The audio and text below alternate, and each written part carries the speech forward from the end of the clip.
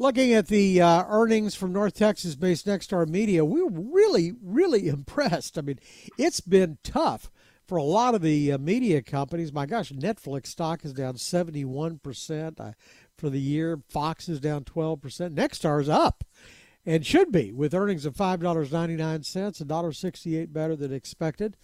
That probably gives job security to Perry Sook for a while, who's the CEO. Joins us right now. It's good to have you with us. Thank you, David. It's good to be here. So this really, you've got to be impressed with the way this thing is clicking. Is it? And everything I see is against you. I mean, they're saying streaming is picking up, that broadcast television is down, and my gosh, you've got 200 TV stations, so that's the bulk of the income. How do you come out with numbers like this? Well, as I said on our call this morning, it was just another boring, beat consensus expectations, no drama quarter here at Nexstar. And hopefully something investors have come to expect from us. You know, we're really a local service business, David. And, you know, we provide local content to our communities and we help local businesses sell stuff. And that will always be a good business, regardless of all the noise that's around the industry or technology or whatever. If we focus on doing those two things, we're always going to have a good quarter. But it's interesting to have watched you orchestrate this Nexstar Media Group and put it all together with the TV stations.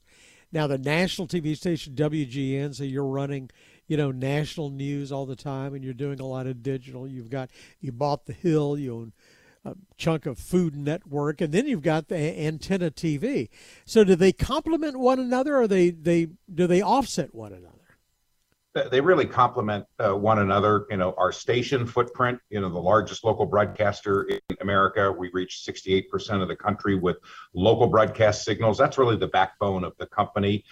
We've launched the Diginets off the ancillary spectrum those stations have.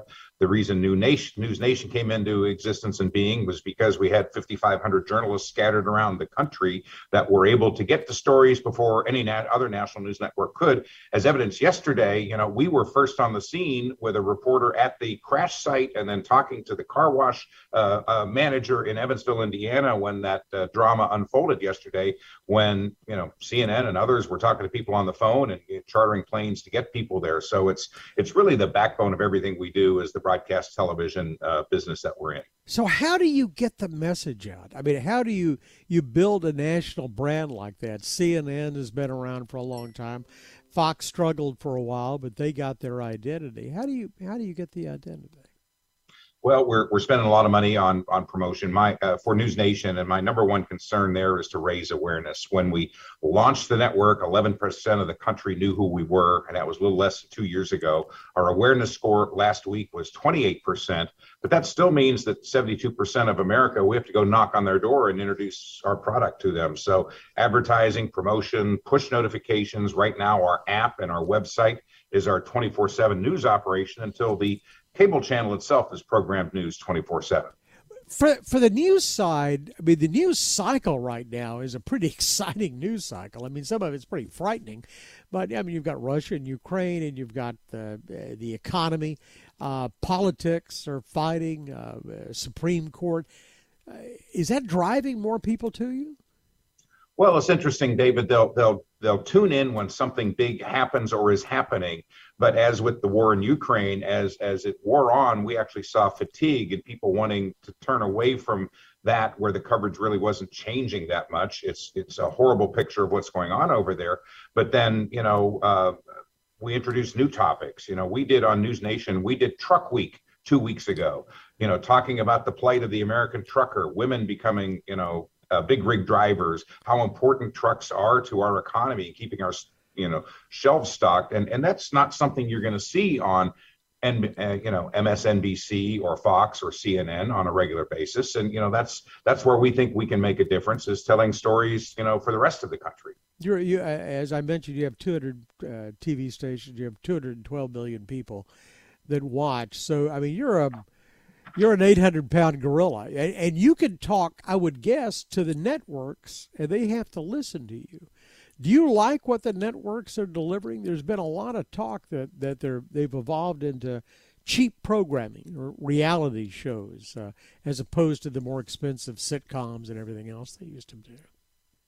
Well, I obviously don't get to make their decisions for them. And, we view that, their programming is, national programming that we can bundle with our local programming for viewers and advertisers in our local communities. I would say that as more and more of that programming is either simulcast or moves to streaming, the less exclusive their programming is to our local affiliates, the less valuable it is, because that's one of the things we pay for is exclusivity. But right. None of the network programming chiefs call and ask my opinion very often. So we'll stick to the local and let them do the national. And the local is really the backbone of what we do. About 55% of our ad-supported revenue is derived from commercials that run in our local newscasts. And that's really, what carries the water for Nexstar. So tell me about the reaction from Wall Street. You're just fresh off the conference call with the analyst. I assume they like what they see. I think so. I think you've got an overlay of all the things you mentioned at the top of this discussion about the war, about inflation, stagflation, economy, prices going up, gas prices, and all of that. So a wise investor once told me that the stock price is made up of three components. Any stock, 50% what the market is doing, 25% what's going on in your sector, and 25% of your stock price is controlled by what you do. So I think we're doing a real good job on the 25% that we control, but I think the overlay, for the time being is going to be, the 75% that's kind of out of our control. But I will tell you, people that have used these volatility as times to buy Nexstar, along the way in our almost 26-year history, have done pretty well buying the Nexstar on the dips. So how do they treat you, or how do you want to be treated? You're such an eclectic group.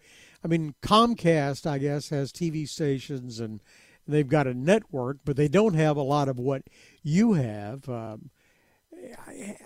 Are you just a media company? How do you, and with whom do you compete?